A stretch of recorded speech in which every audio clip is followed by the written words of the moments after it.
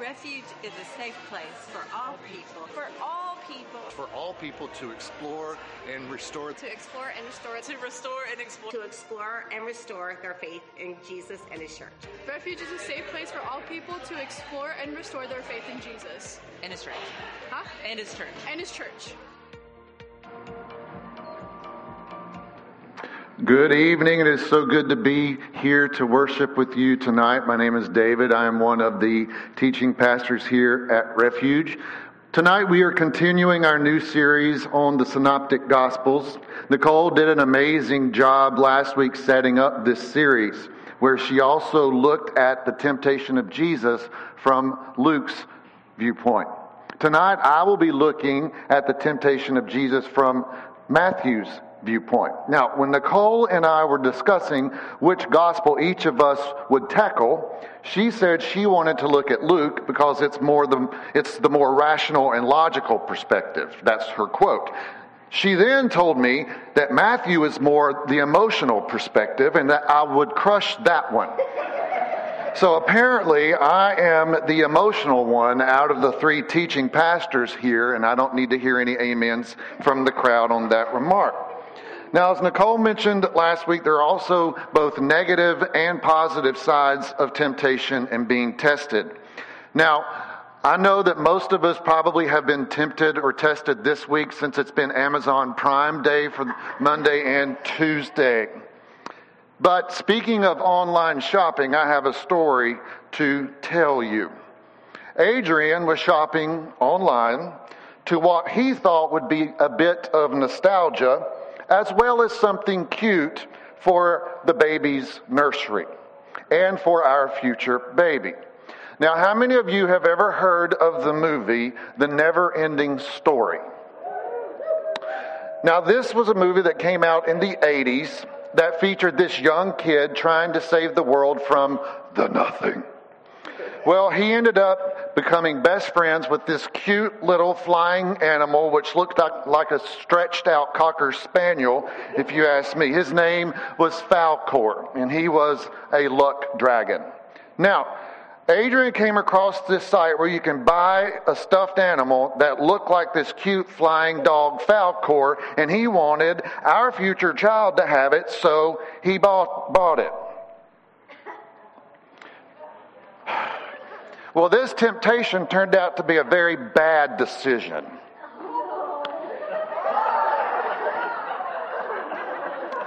It looks nothing like Falkor. It looks like a demon-possessed goat that will steal your soul just by looking at it. In fact, I said a few choice words whenever he got it and brought it upstairs, and I saw it for the first time because he was holding it like this. And I turned around and I thought that he had really gotten a live goat in our house. Now, then he proceeded to put it in the baby's crib to await our future child. So every time I walk in the nursery, I see this demon-possessed goat staring at me. And do you think I'm going to let this thing anywhere near this child? No.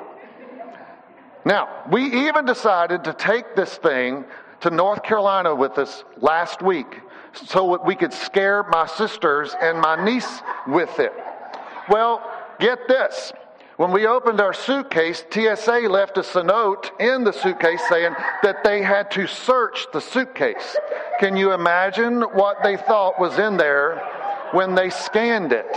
I mean, look, it looked like that we had packed a dead animal in our suitcase. Now, Adrian, come and get your gift, your little precious Falkor.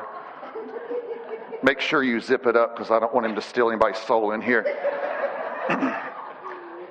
Now, I wanted to start this message tonight with a bit of humor about temptation before we dive into Matthew's text, because there really isn't anything humorous about what Jesus had to endure when he was in the wilderness for 40 days and for 40 nights. Matthew chapter 4 verses 1 through 11 says this in regards to the temptation of Jesus. Then Jesus was led by the Spirit into the wilderness to be tempted by the devil.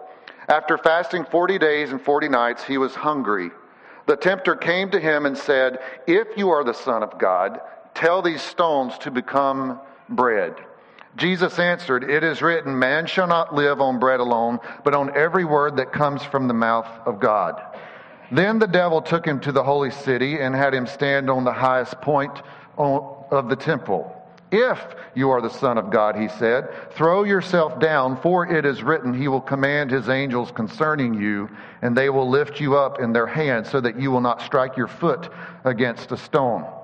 Jesus answered him, "It is also written, do not put the Lord your God to the test." Again, the devil took him to a very high mountain and showed him all the kingdoms of the world and their splendor. "All this I will give you," he said, "if you will bow down and worship me." Jesus said to him, "Away from me, Satan, for it is written, worship the Lord your God and serve him only." Then the devil left him, and angels came and attended him.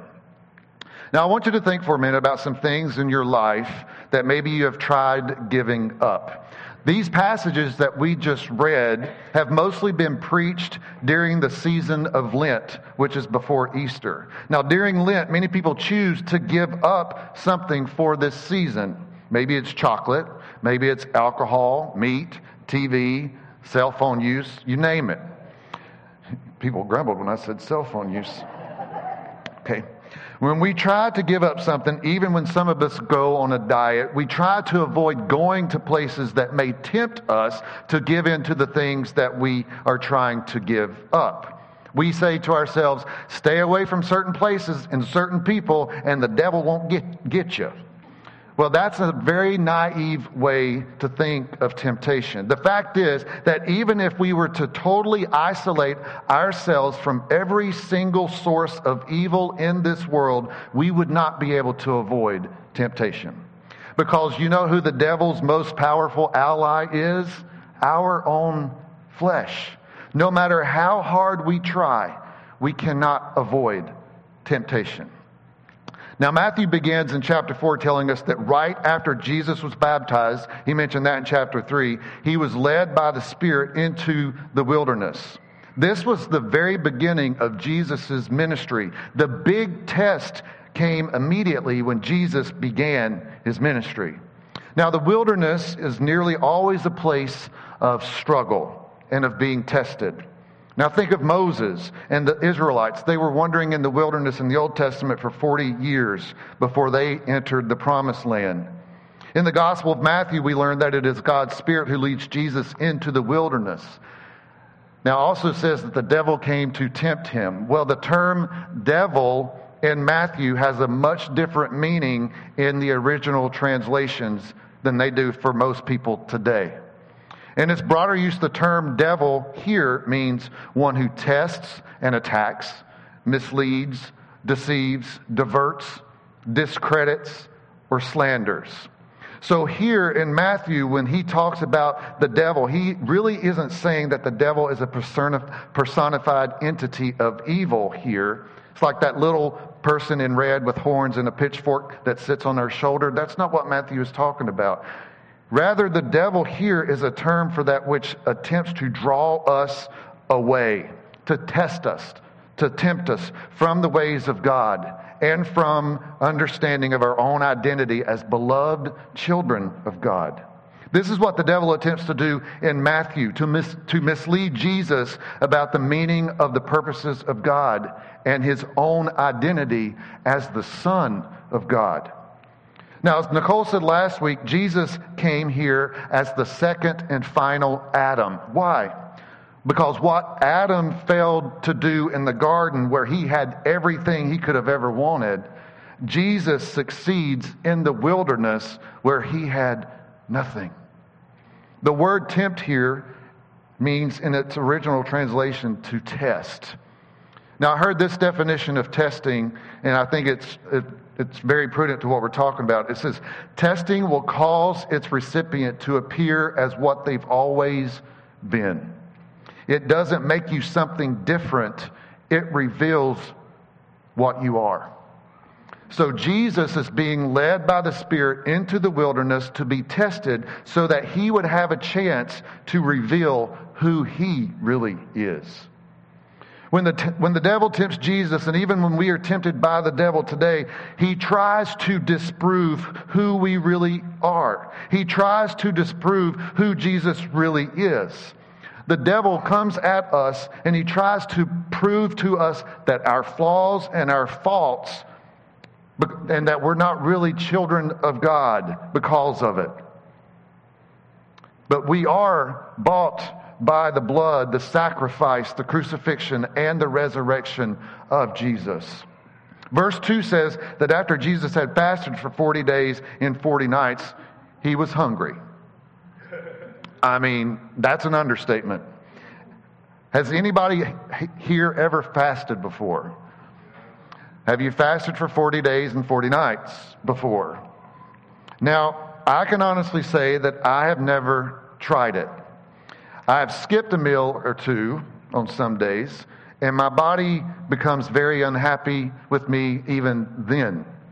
Now, when it comes to Christianity, when people fast, what they do is they tell their body no, to have control over the physical as they seek God during those moments and to depend on His strength to get you through. So here Jesus is, He's isolated in the wilderness and He's hungry after fasting 40 days and 40 nights. Jesus is fully man. So after fasting that long, His body is probably physically weak. And the tempter, the tester, shows up at what he thinks is the perfect time to throw Jesus off course. When we are weakest, when we are isolated, that's when our flesh is tempted the most. I mean, when you're here in church, when we're worshiping Jesus together around fellow believers, that's probably not the most opportune time that the tester will show up to tempt you. You see, Jesus was just baptized, and God Himself, it says in chapter 3, spoke from heaven and said, "This is my Son, whom I am well pleased." And Jesus is coming off that high in His life to now He's tired, He's weak, and He's by Himself. And the devil shows up. Now, there's some truths here that we need to understand, but also that might make our brains explode at the same time. Jesus is fully God, and Jesus is fully man. And that statement right there is more than our human brains can grasp. So when Jesus is fully man, He is fully tempted, but He's also fully God, and God can't be tempted. Does that make any sense? Well, Jesus took on human flesh in order to understand our humanity. But at the same time, He's not like us because He's fully God. Kind of hard to wrap our brains around that, but that's the beauty of the incarnation of Jesus. So Jesus was led by the Spirit to the wilderness to be tempted. Keep in mind that later on in His ministry, the disciples asked Jesus how they should pray. And part of that prayer, He says, "Lead us not into" what? Temptation, but deliver us from the evil one. Basically, Jesus is telling His disciples, pray that you don't go through what I went through for you. So the first test of Jesus, I like to say, it's the temptation to do it your own way. The first temptation deals with the immediate physical needs of the body, a reality for all of us. In all ancient cultures, the word bread that is referred to here stands for all that feeds us physically, food. Verse 3 says, "The tempter came to Him and said, 'If you are the Son of God, tell these stones to become bread.' Jesus answered, 'It is written, man shall not live on bread alone, but on every word that comes from the mouth of God.'" So the devil here doesn't say, "All right, I'll give you bread, but you're going to have to work for me today." That would have been a more of a rational request. What makes this a temptation is the shortcut to the miraculous. Satan says, "All right, use your powers as the Son of God to change these stones into food." What is implied here is that if it doesn't work, then he will doubt his relationship to God and also the Godhead. If you are the Son of God, right there at the beginning, the tempter tries to go after Jesus' identity. He goes after that clear statement that was made from the Father when he was baptized. This is my Son, whom I am well pleased. Satan here says, why would you be hungry if you are the Son of God? If you are the Son of God, then take care of the problem. If you are the Son of God, prove it. The tester attempts to mislead Jesus into using his power for himself by turning stones into bread, rather than trusting God to satisfy his needs. Yet, Jesus will not misuse his power for personal material gain. Satan is basically saying, Jesus, you're hungry, and you're God's Son. Put those two things together and make yourself some food. Now, it sounds so harmless that we almost miss the trap, don't we? What would be wrong with Jesus making himself a sandwich? Nothing, except the biggest thing. The devil was trying to use Jesus' aching stomach to lead him to distrust God's loving care and to disobey God's will. Jesus has a comeback. He quotes Scripture. He quotes Deuteronomy 8:3, when the Israelites were wandering in the wilderness for 40 years. Deuteronomy 8:3 says, He humbled you, causing you to hunger, and then feeding you with manna, which neither you nor your ancestors had known, to teach you that man does not live on bread alone, but on every word that comes from the mouth of the Lord. What Jesus does here is that he connects it back to Israel and the Old Testament. Jesus is saying, I'm depending on my Father now, just like Israel was supposed to then, but they failed. I am the new Israel, sent to cover those failures. So if Jesus made himself a meal, he would be sinning and disobeying God, much like Israel did. When after God had brought them out of slavery in Egypt, they suggested that it would have been better to have died in slavery in Egypt than to starve to death in the wilderness, because they thought God wasn't providing for them. So Jesus passed the first test. Jesus 1, Satan 0. Test 2, I like to call it God's protection. Now, the tempter here uses Scripture on this temptation. Now, how dumb can he be by trying to use the Word against the Word? I mean, but it says here in verse 5, Then the devil took him to the holy city and had him stand on the highest point of the temple. If you are the Son of God, he said, throw yourself down, for it is written, He will command His angels concerning you, and they will lift you up in their hands so that you will not strike your foot against a stone. Jesus answered him, It is also written, Do not put the Lord your God to the test. Now, we really don't know if he took Jesus to the holy city literally or figuratively. If he took him there literally, commentaries say that the highest point in the temple was more than 300 to 400 feet high. Now, I'm afraid of heights. I hate going on high things. Now, I can't imagine being led up that high and then told, jump. But again, the tempter here is trying to get Jesus to question his own identity. If you are the Son of God, Jesus, then jump. Because Psalm 91, 11 through 12 says, For he will command his angels concerning you to guard you in all your ways. They will lift you up in their hands so that you will not strike your foot against a stone. So the devil's twisting Scripture here. He's saying, all right, Psalm 91 says that if you jump, God's going to send the angels down and they're going to catch you and you're not going to get hurt. But Psalm 91 is about the protection that God promises to provide from the dangers that come as we are busy carrying out our everyday lives. It's not about taking unnecessary risks to see if he will really do what he says. The trap Satan had laid here was to see if Jesus would put his Father's promise to the test. But we too are tempted to take Scripture out of context. and make claims against God and things He's never promised. God hasn't promised to send His angels to guard us if we find it thrilling to drive over 100 miles per hour on a curvy road. God hasn't promised to keep every hardship, disease, or accident from us. And yet, when these things happen to us, we tend to blame God for not protecting us from it all. And what was Jesus' reply?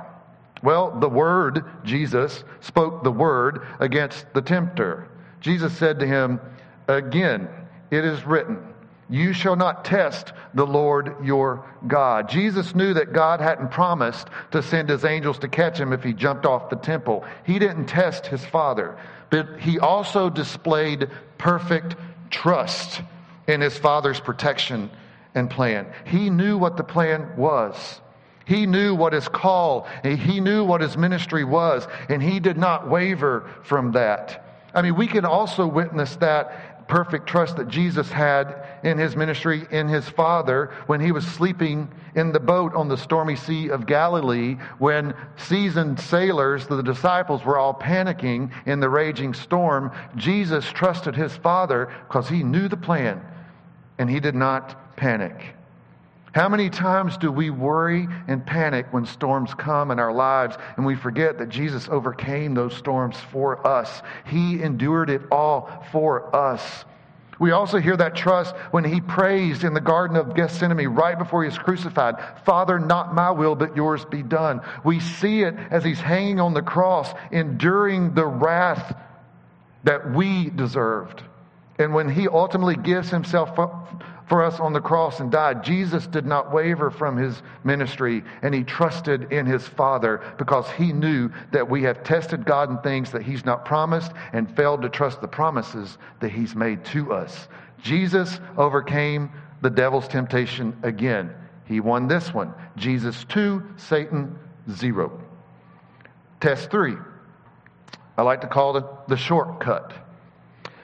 Now we get to this third temptation. The tempter tries to throw Jesus off His purpose by trying to give Him a shortcut.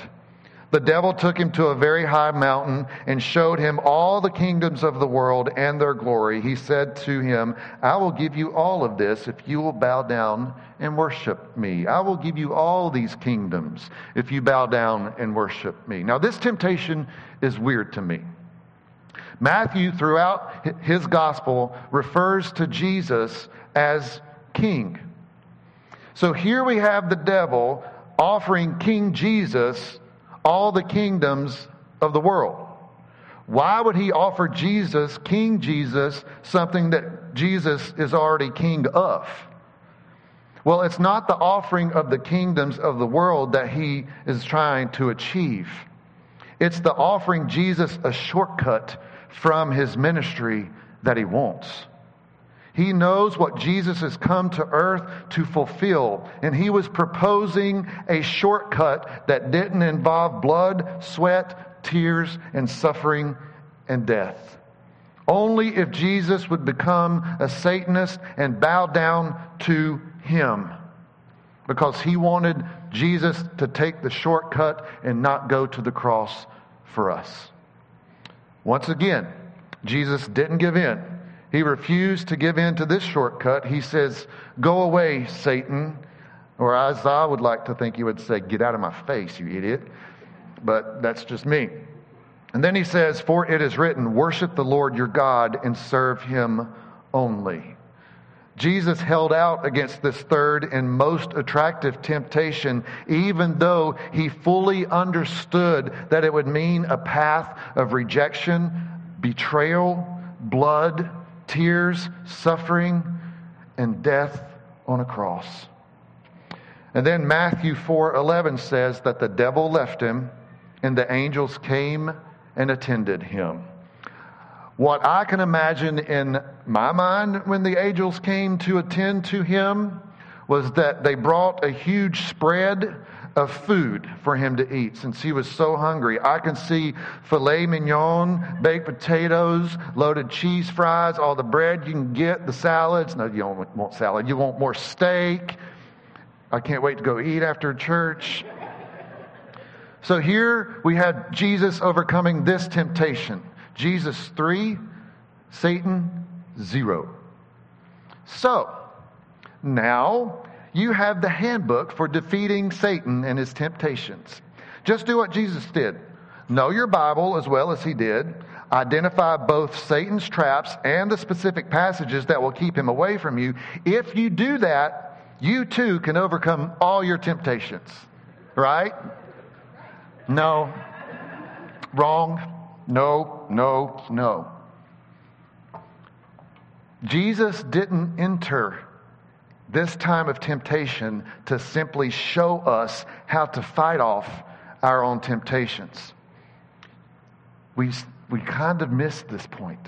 Jesus came to defeat Satan and temptations for us.